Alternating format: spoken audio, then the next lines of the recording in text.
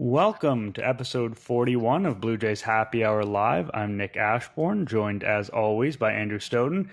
We are not actually live today. We've had some technical issues, so this is an episode that you'll only be hearing after the fact. It is our understanding the issues are behind us, and we're going to be coming back to you in our previous live format in the future, but hopefully you guys didn't miss us too much, and we will be back on schedule as far as we know from here on out. And it is good to be back. It's been 15 days, it appears, since our last successful episode. Yeah, that's right. We tried a couple, but they did not work due to the issues. But yeah, I think with the Blue Jays, obviously tonight was not anybody's favorite game ever, but they're steaming towards the playoffs. It's going to be really interesting, and hopefully we'll be able to, step up the number of times we do this. If the demand is there, and presumably during the playoffs, people are gonna want to hear some insight after the crazy games they're gonna watch.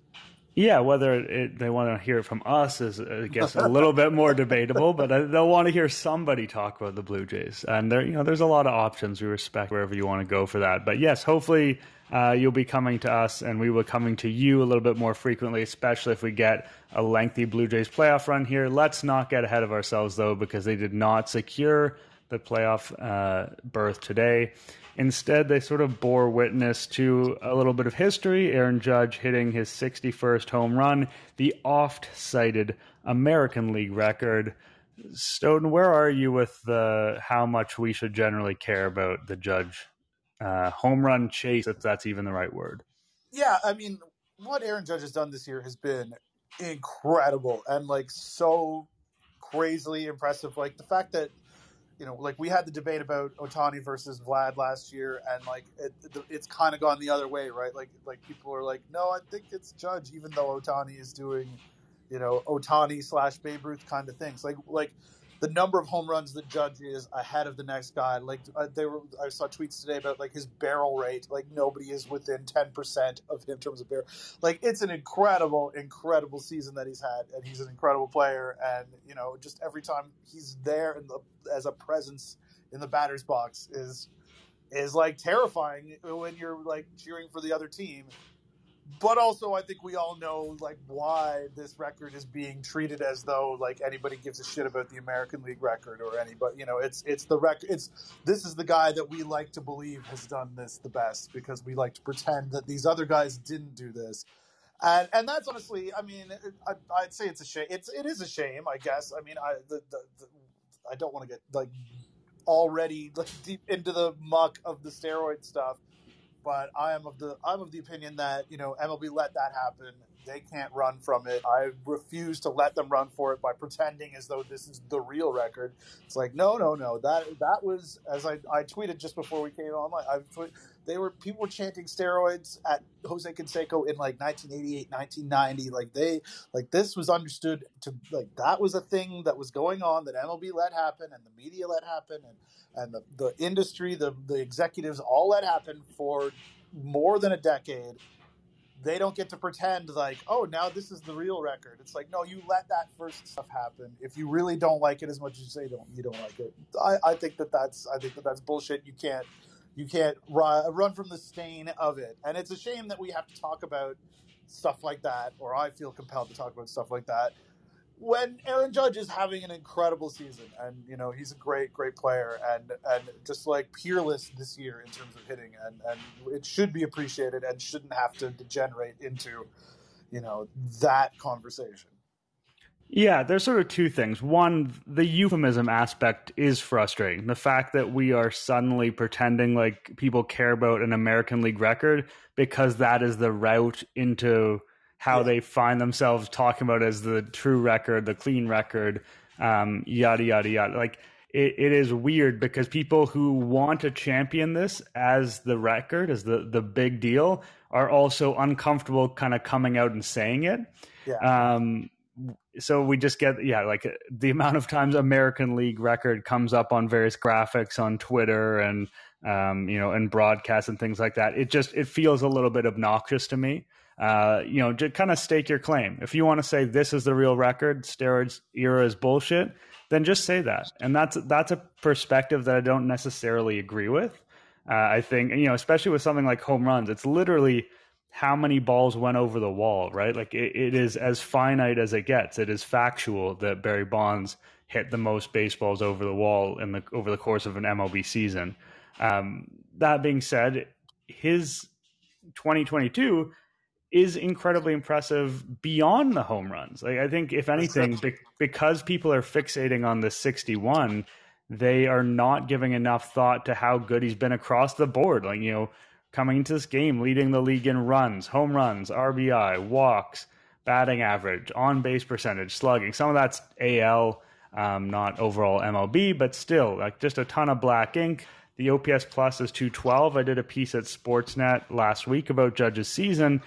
And, if you want to use OPS plus as kind of a catch-all, it is very much up there as one of the best of all time. Like, a lot of them are, they're pre-integration. Like, it's, 40s and earlier. There's quite a few of them that are more than the 212 we see today. But it's a very different situation. And the talent pool was, cut in half, or however you want to do the math on that mentally. Like, it's just not the same thing.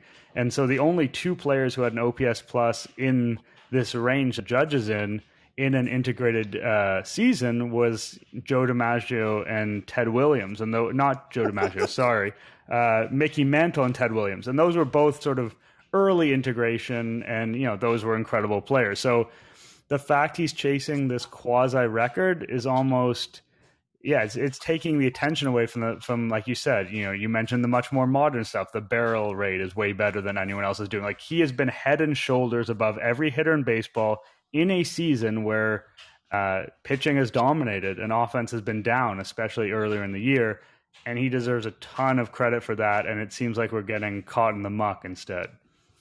I agree, and yeah, I mean, like the offensive environment, like that stuff, that is crazy. And I've written about this, like about how, some people can say Vlad hasn't been that disappointing. His WRC plus is in the 130s, but like his real slash line, his batting average, on base slugging is way down. And like Bo Bichette was a similar thing. We were talking about that a couple weeks ago when he had that hitting streak that like that streak that really like put him back on the map in terms of like what his season has looked like, right? Like, he's been incredible for that little run, and has brought his WRC plus up to like the level that you would expect. But also, if you're a person, and many people are, who don't look at those kind of like league and park adjusted numbers, who just look at the OPS, which is, you hear that on the broadcast more than I think anything else. It's like, oh, it's still a down year, and that's because offense is so down.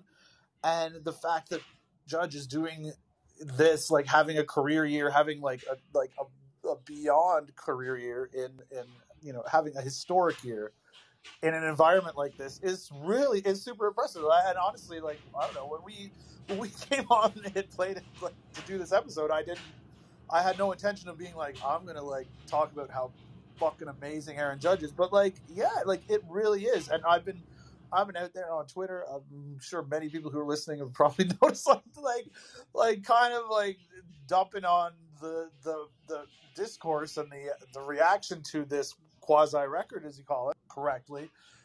But like, that's not a knock on Aaron Judge. Like his season has been really, really incredible, and it's not the real record. They don't get to call it the real record, and anyone pretending that it's the real record is being ridiculous. And anyone making it a big deal that it's the American League record is like, okay, it is. There are sometimes that does matter. It's been a long time since anybody's broken this record, and it's sort of like a tentpole, like big record, right? Like, like wins in a season, like it's up there. It's one of those kind of things, and it's like, you're breaking a record that was last touched in the American League in like 1961, right? Like that's pretty impressive, but it's not the record.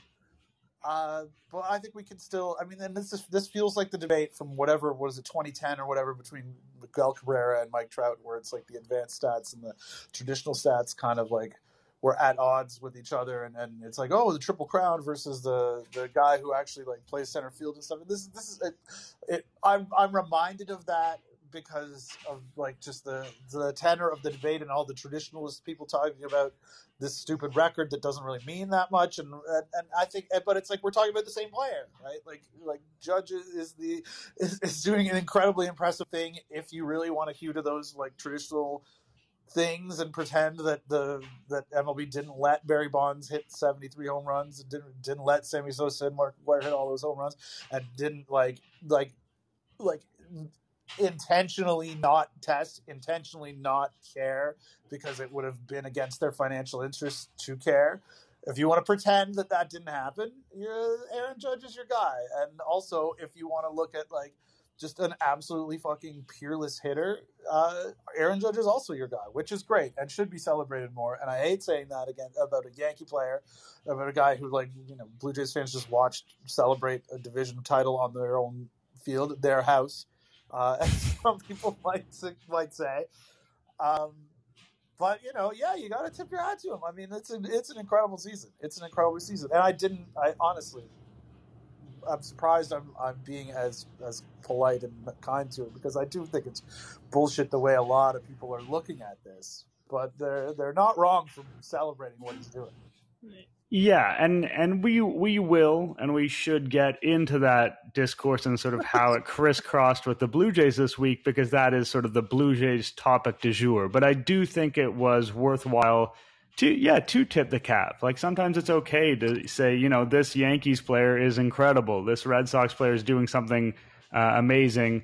It can be an annoyance at times, but it is also, the fact of the matter is that this is a game that we love, and he is doing something significant, and you can quibble over exactly what that means. But like you said, we're watching a peerless hitter right now, and that is really fun. Like, what he's doing in the context of his offensive environment, you know, hitting so many more home runs than anyone else, in a lot of ways is cooler than some of the bigger home run totals that have happened when a lot of other guys are hitting those home runs, even if, you know, that's with the benefit of hindsight. And at the time, you know, those real home run chases between McGwire and Sosa probably did feel significantly more electric than this does. Okay. How old were you when those were out? Old enough to be aware. Okay. Not as aware as I could have been, but somewhat aware. Oh, I also watched a documentary about it. I was quasi-aware of it. I thought that one thing that was interesting is that we don't necessarily know is sort of how some of the players feel about it.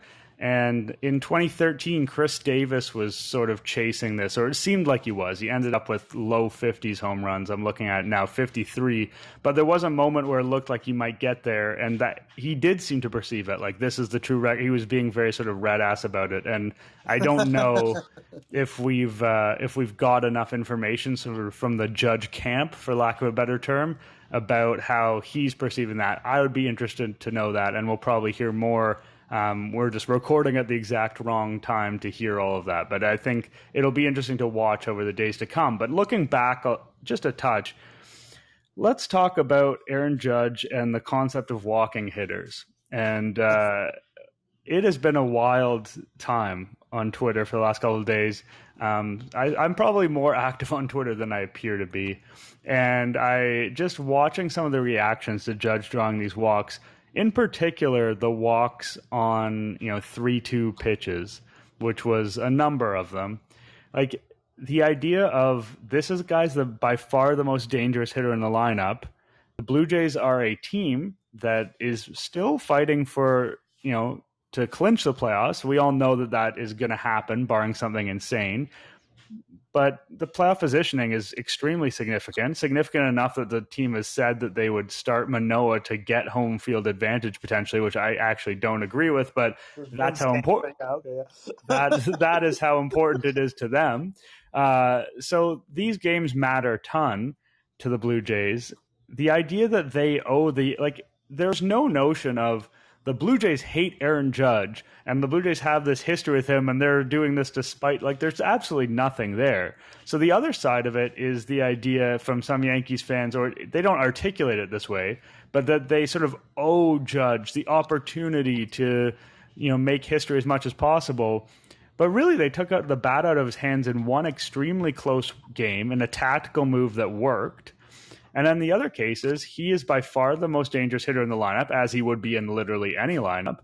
And they kind of, they were cautious with him, as you would be with any very, very good hitter. And I just found it so bizarre. I know that the sheer quantity of walks, and not everyone is watching the games, they're just seeing tweets or comments on like, wow, he's walked so many times in these 2 games.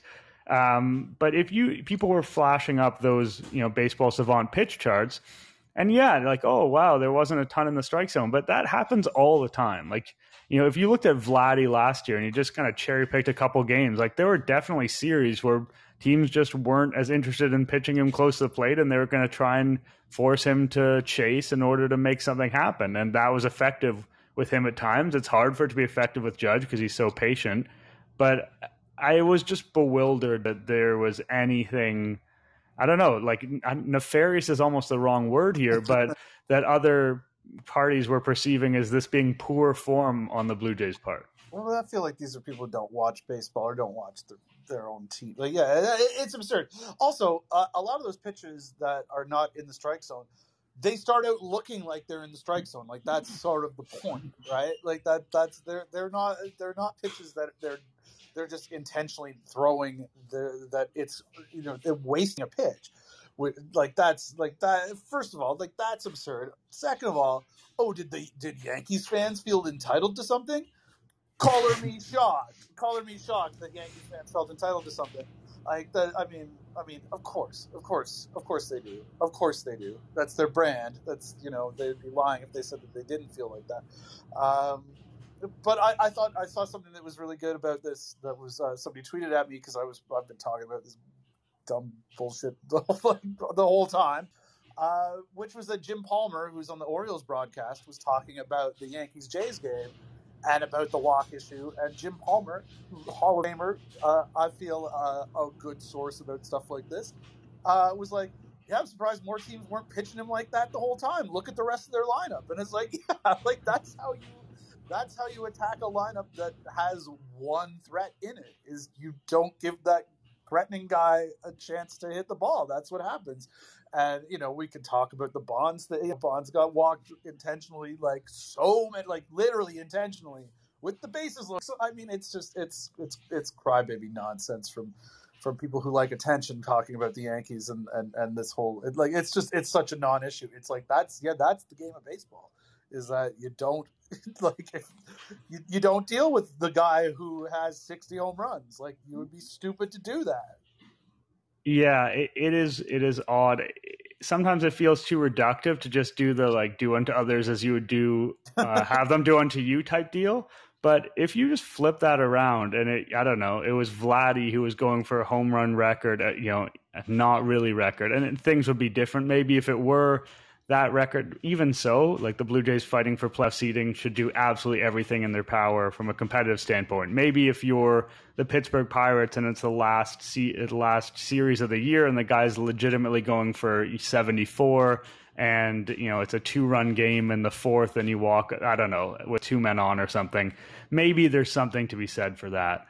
But because we're not chasing, real history here, we're chasing a twisted version of history. And because the Blue Jays care, it's just insane. It doesn't make any sense. And I just cannot envision a scenario where, like say it's Vladdy and it's at Yankee Stadium or whatever, and he's chasing something like this, and the Yankees are in the thick of a playoff race. Like, how easy is it to envision them being like, oh, like, we're in the middle of something too, and this matters to us, and blah, blah, blah. Like, it's so stupid, because I can't envision anyone on that side being like, you know what, fair play. We definitely shouldn't have tried to win the game. We should have just tried to make sure Vladdy got to hit some baseballs. Like, it's, yeah.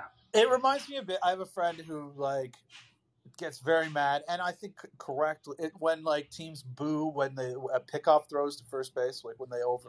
He's just like, would you what you want to let him run to second for free? Why are you booing the other team doing a thing that you would consider smart if your team did it? And I think that there's a little bit of that to this. Yeah, and then there was that kind of viral clip from the quasi, I mean, I'm not the right person. I was going to say quasi-known actor. Some people maybe know him more, but being like, oh, this fan base, blah, blah. Is this Nick Turturro we're talking about? Yeah. Well, his brother is Jesus and Big Lebowski, who's in. I don't know if you've ever watched Barton Fink. Wonderful film. John Goodman, John Turturro. What a classic. Frasier's dad. Love Oh, Barton. Frasier's dad. Now you're talking. Frasier's dad plays like a William Faulkner character. Delightful. Yeah.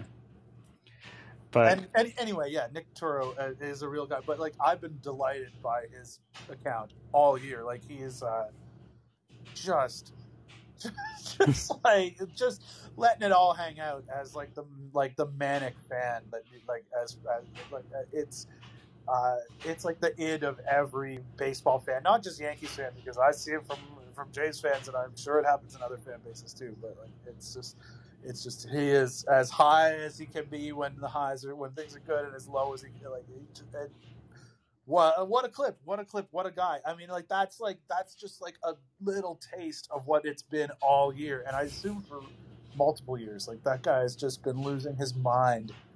Like, I don't know how you find baseball enjoyable, and I have friends like this too. I don't know how you find baseball enjoyable if you get that mad about every loss, every failure in a game where you hope to get on base like 40% of the time, or you hope to win a game like 60% of the time. Like you may not be built for it, Nick, but I will fucking watch and consume every minute of it. That context is important then, I think. If that's totally on brand for him, then it's not him like going out of his way to be that way, then I'm okay to let that one lie. Also, it's usually on his couch though. Like, I've never seen him do it in public like that. That's incredible.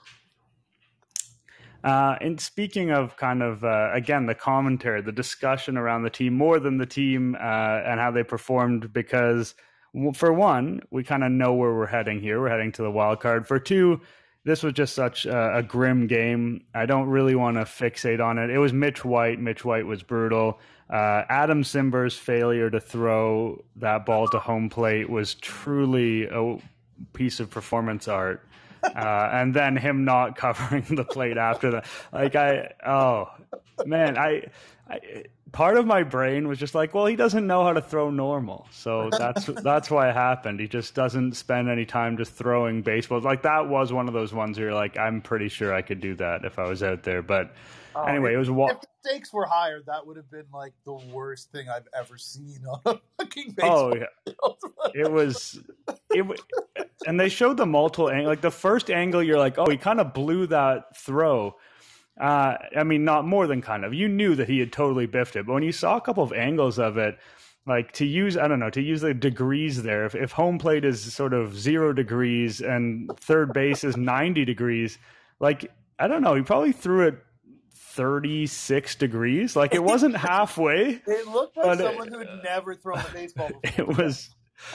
Anyway, I was just saying, because we've missed some time, because it was a bad game, I do want to kind of go back to some of the stuff that's been going on Twitter, the discussion about the discussion. And the big thing that really circulated today during the day was, I noticed Buck Martinez was trending for most of the day, and it was about this spiel that he gave on if you want to be a champion, you have to play like a champion. That was sort of soundbite.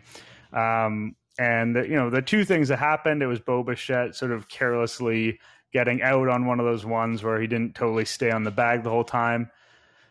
Just a little bit of a shitty thing about modern baseball is that happens. It probably could have been possible for a lot of times, and I don't know. I don't feel really. I imagine the umpires are more cognizant of it because of the replay. But that's the thing. Like, at first I was like, I can't believe that rule. It's like, wait, no, they did review it, but the umpire called it in real time. Yeah, and I think cognizant of the fact that when they do review it, yeah, he's off the base, but it seems not in the spirit of the game a little bit, but whatever. But as like you said, as umpires are becoming more attuned to it because it's become such of an issue, I think the players need to be attuned to it as well. Sure. That being said, I don't really have a huge problem with that play. Like you said, it's just it's come into the game recently. It's not necessarily in the players' instincts yet. Like, it's something they have to be conscious of, I suppose. But it's just a weird thing. The Vladdy thing was worse. We've seen this before. He hits the ball really hard against the wall, but he doesn't hustle enough, or he admires it a little bit. I thought it was interesting that Schneider called it out and called that inexcusable. It was a big word. On paper, it looked a lot stronger, I think, than when you listen to the clip, just from a tone perspective. Like, I'm not saying that he was sort of soft on anything, but when you just read the word inexcusable, you can think like, wow, he's really laying the hammer down. And it was a little bit more casual than that. It was kind of like, yeah, that's an inexcusable play, but it's, he said the players addressed it. I just want to zoom out a little bit. Like, how do you feel about the notion? And I think that it has been bandied about a fair amount in the last, maybe even couple years now, especially them missing out on the playoffs by a single game last year, that the Blue Jays lack the judgment sometimes, the hustle, the attention to detail, the quote unquote little, like, it is a very easy thing to kind of bat away and dismiss. And maybe that's what we end up doing here. But it has been a drumbeat that has continued to roll for quite some time now. It has, but also I feel like I remember that drumbeat from 2007 and 2011 and 2012 and 2014. And I wrote this today. Like, it's an easy trope for cranks, and that was like one of the things that when I started writing about the Blue Jays and baseball, was like, it was just some of the stuff that irked me the most, like this idea that, oh, you need to have the Cardinals way, and you need to like fundamental stuff it's just such low hanging fruit for anyone who wants to like get a bunch of people like rah-rahing behind them, and I don't know that it is as cut and dry as it sounds a lot of times. And this is kind of what I was writing about this stuff. And like, it's, yeah, like that was bad, but also like you get like, you notice things like that when you watch one team. You notice their mistakes, and you fail a lot of times. I think that just like not, just the way that our brains work as a species and as people, like, and I think that you don't notice that the Rays will have bad play. Like, I can't tell you what specifically, but I definitely remember, because I remember thinking, hey, the Rays made a stupid error, a weird base starting, and like there were games where they fucking pissed away a win. The vaunted Tampa Bay Rays this year because of like stupid mental mistakes, which is like the thing that you hear, because, and it's easy to like accept that when you're not, watching them all the time, and you're only seeing the Blue Jays lose to them all the fucking time, which is very annoying, obviously. But like you hear and you get this idea told to you that oh, they play clean, mistake-free baseball. That's their identity, and it's like, it's not true. Like, that shit, like, that was bad of Vlad, obviously. But as I wrote, I thought Buck, I did not care for his rant. But I thought he was bang on when he was like, you can make one mistake by not running that ball out to first base. You can't make two by trying to get it to second, because you already, to like make up for your second mistake. And I think that's completely correct. Like that, like yeah, you got to eat it and stand there at first base and be like, I fucked up and I didn't run that ball out as hard as I could have, and I should be at second base. And that's way more okay than compounding that mistake and making it out at second base. But that's not a thing that happens a ton. And I don't know. It's really easy to pick on, and real low hanging fruit for people who want to, the commenters to be, or the commentators to be like, okay, yeah, these guys, I'm telling it like it is. I'm seeing these horrible things that they're doing, and this is going to doom them. And it's like, I don't feel that that's reality. I don't think that. I think the teams that are sloppy win games, win championships, but not while being sloppy, but they're like teams that are prone to it. The 88 win Atlanta Braves won the World Series last year.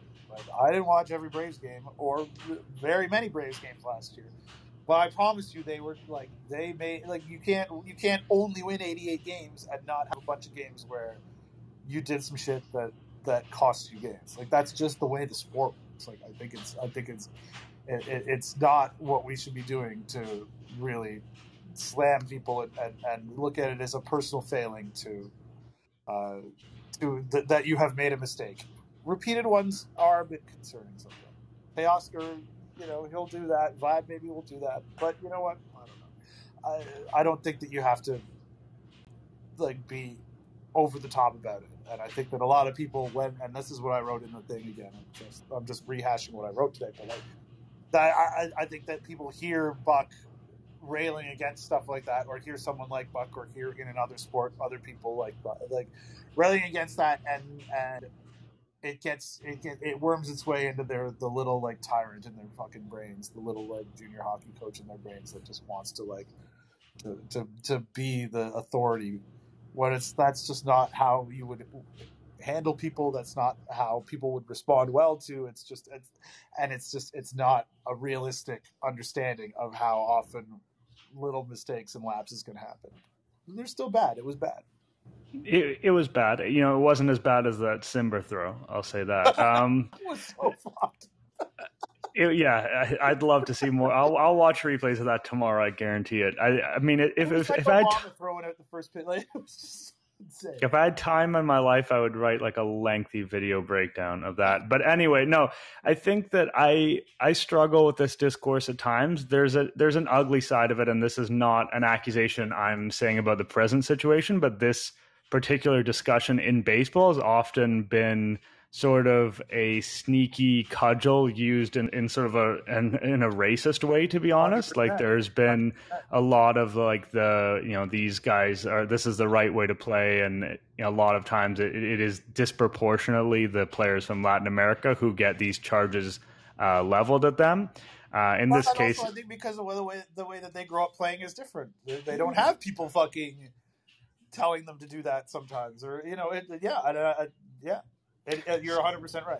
And so, like, I've always, like you said, I recoil at the nature of this conversation naturally. That is my first instinct, is to be like, this conversation is bullshit. It's ill-informed. It's like, it's something, as you say, that galvanizes people, and it galvanizes, not the best part of people. And there's also the aspect of, these guys are all infinitely more talented than me, but if I were out there, at the very least, I wouldn't do this dumb shit. Like, I think there's an element to that, especially to people who have played baseball at some level before, some sport before. There's also there's the hockey or football or basketball mentality where it's like you can out hustle people, out grind people, and you can win on the margins. Baseball doesn't really work like that the same way. I will say this. There are some issues with the Blue Jays in this regard, especially base running. Like, they underperform, like their base running stats are straight up bad.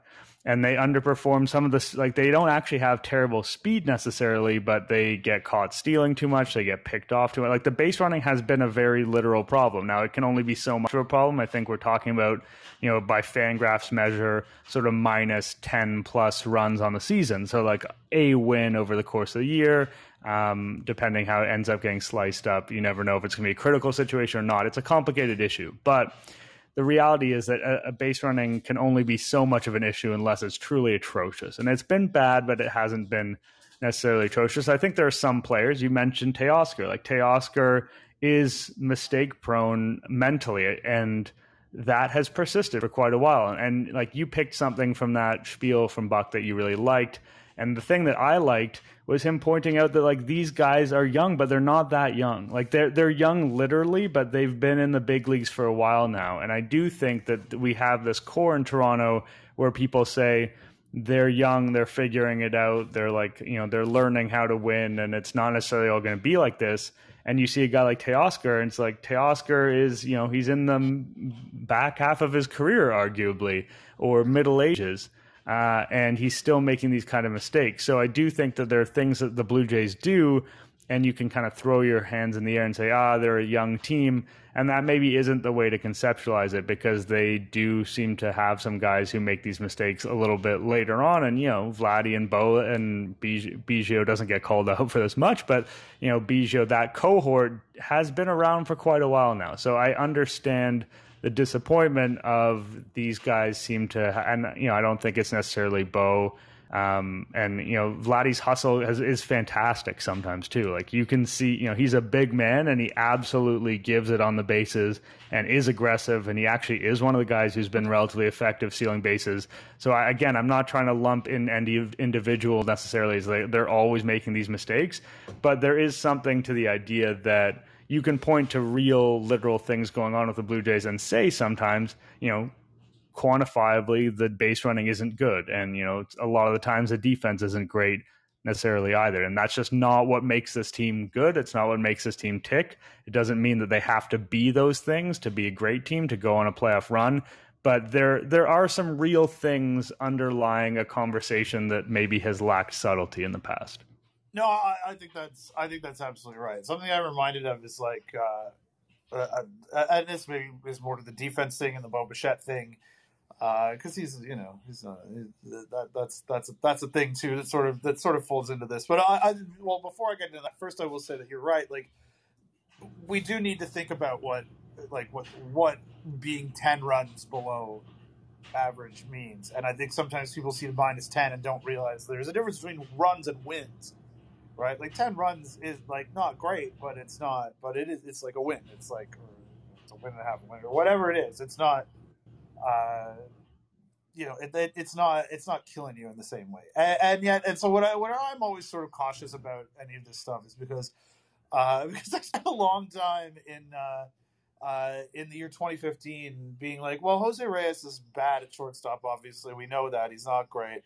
But he's like a 3-win player. His bat is good enough at that position with the positional adjustment that his defense, bad as it is, it all sort of evens out, and you could do a hell of a lot worse than Jose Reyes at shortstop. Is what I said in 2015 before we knew a lot more about Jose Reyes, and then also before we saw what Troy Tulowitzki did, which obviously having a bat that was just as good. It was one thing, but like the steady hand there made a difference, and sometimes I think that was a lesson for me in like not to be an absolutist about like what the WAR will say or what stuff like that will the numbers are numbers and are valuable, and you want to look at them obviously, and you want to understand what they're trying to tell you, but there's other you still have to use your brain about things, and I think that was.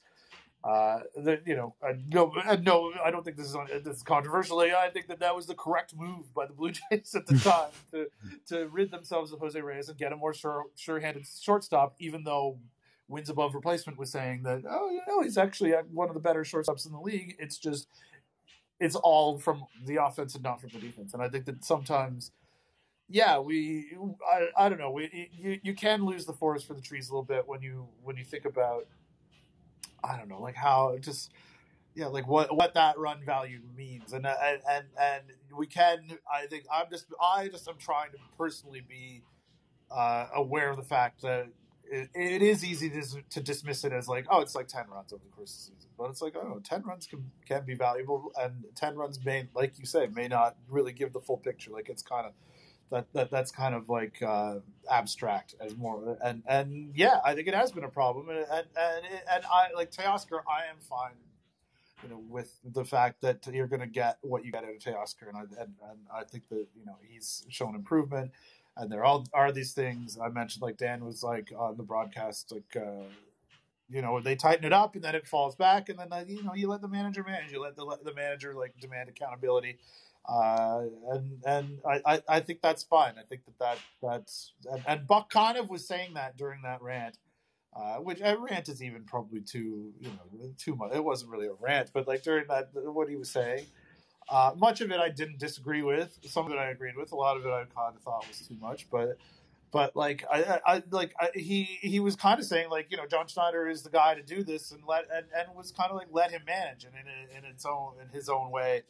I think was saying like what I would say, which is let the manager manage. Like it doesn't have to be like the dominant story in the discourse that like somebody made a mistake. Like he'll talk about it. And it does happen repeatedly, and it is frustrating. But also, I think that's how the sport works, and the sport will work forever, and the sport has worked forever. And it's just there is the platonic ideal of base running just doesn't really exist. It isn't. You won't see it. And the sooner people get that sort of out of their minds and expect perfection, which is I think what like Shapiro or Atkins was talking about, like when they had that weird media tour at the start of September or whenever it was, late August. I think that, like, as ham-fisted as that was, I think that was on point to be like, you can't expect perfection from people. Like, it's just the mistakes are going to happen, and that's sort of where I, had issues with what Buck was saying, because I think that we shouldn't be encouraging people to think that perfection is possible. And yet, I do agree with you and with probably everybody else that that shit happens too much. Yeah, I mean, just to give a little bit about the base running numbers, the top two teams for base running runs by Fangraphs this year: Arizona and Texas. So keep that in mind in terms. Mark Simeon is a hell of a base runner. I'm sure the reason the Jays numbers are way down compared to last year is the loss of him. And to take this a little bit galaxy brain for a second, I think part of the issue here is that when people talk about being a champion or what it takes to win the World Series, we are always leaning on prior experiences or what we've seen in the past, but there isn't as much of a pattern there as I think people would necessarily think there is. Like, no two teams that win the World Series are the same, and just because a team doesn't look like the team that won the World Series, the one that you're thinking about, the 2019 Washington Nationals are very different than the 2020 Los Angeles Dodgers.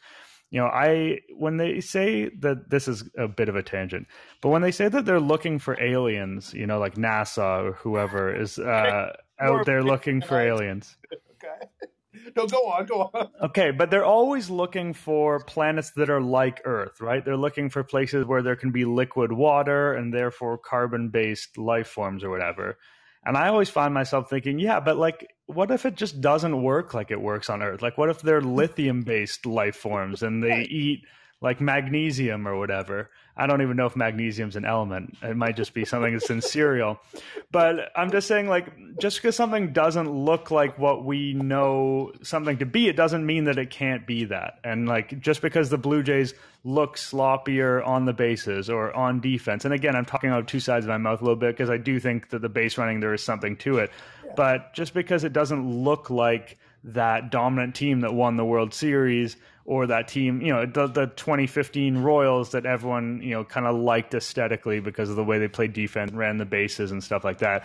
Just because it looks like that, because it doesn't look like that, doesn't mean that they can't be a champion or can't go on a deep run. I'm not saying the Blue Jays will do that, but when we have these discussions about what makes a champion or what makes someone a championship level team, especially in baseball where there's so much randomness, it is worth cautioning the belief that it has to look like X, Y, or Z, because there's just so many forms a baseball team can take. And that's one of the things that makes baseball great, to be honest, compared to the NBA, for instance, where you really have to kind of like lock down a number, top 7 player and build around them in X, Y, and Z way. Like, there's only so many routes to making that work realistically. In baseball, there's almost infinite routes. Which is why you're able to make comparisons to space exploration and hypothetical lithium-based life forms. Hypothetical? I mean, I don't know. Could be real. Before we get out of here, we have been closely following the sort of hot dogs situation with the Blue Jays, so I do want to tie a bow on that, although I don't know if there's some kind of potential for a loony dog playoff situation. That hasn't been made clear to me. I haven't pursued the answer to that question, to be honest. But it's an interesting thought. But anyway, so we have our hot dog heroes, the guys who dress up like hot dogs and eat an unfathomable amount of hot dogs. And we've just continued to give them props on this podcast. We're fans. We like what we're seeing out there from them. And so this one guy, Ryan J. Russian, I'm not going to read his whole post. It's a bit dense. But basically, he said, like, there's a part of the story that people don't know. And that's when they would go to this game. There was fundraising where people would pledge an amount of money per hot dog that they ate. And as a result of them eating all the hot dogs, they were actually able to raise money to allow underprivileged youth to attend their very first Blue Jays game, which will be on October 2nd, apparently. And the final count ended up being 45 kids that are going to go to their very first game as a result of this. And, maybe potentially be lifelong fans, potentially be Blue Jays happy hour listeners. Who's to say? But they always talk about growing the game, and these type of things. It's so easy for them to get just truly hokey and played out, and maybe that's in the future somewhere with these guys. Like I remember Dart Guy with the Maple Leafs, and how like that was just absolutely ridden into the ground to the point where the guy had a radio show. I don't think that's going to happen here, and I do think it's a nice conclusion where like these guys are out there doing this kind of silly thing, and we're like, oh, they're at it again and again and again. And maybe the bit is getting a little bit stale, like the buns of the horrible hot dogs that they have to eat. And yet, there's actually something, genuinely really good to come out of it. And I don't know. I thought it was a cool end to the story, that it's not just us kind of like celebrating gluttony for the sake of gluttony. There's actually, there's a pot of gold at the end of the hot dog rainbow. And I thought that was worth acknowledging. No, I think you're right. Yeah, I heard that story as well. Really cool. Yeah. I don't want to see the dartification of the hot dog guys, but yeah, that's awesome. Gets kids watching games that they never see. Who cares if they're Blue Jays fans forever? Like, go have a fun night of the game, kids. Like, guess what? You're the kids who are going to that game. Their kids definitely won't be able to afford it, because nobody will be able to afford a fucking game in about 10 years. So. That's a really beautiful thing. It's really cool. And who thought hot dogs couldn't bring us all together? Yeah, just kind of a weirdly pure thing in a world definitely lacking for it. We will leave you guys there. I'm sure, hopefully you're happy to have us back, but you can also get sick of us if we go on about hot dogs for too long. This is a good amount of time. We appreciate you guys tuning in after the fact for this, I guess, which will be kind of a surprise episode for you guys. And we should be back at it. We had no technical issues with this one so far as we understand. So it looks like everything is back on track after our mini hiatus. All right. Thanks, everybody, by which I mean nobody. And yeah, we'll talk to you again soon.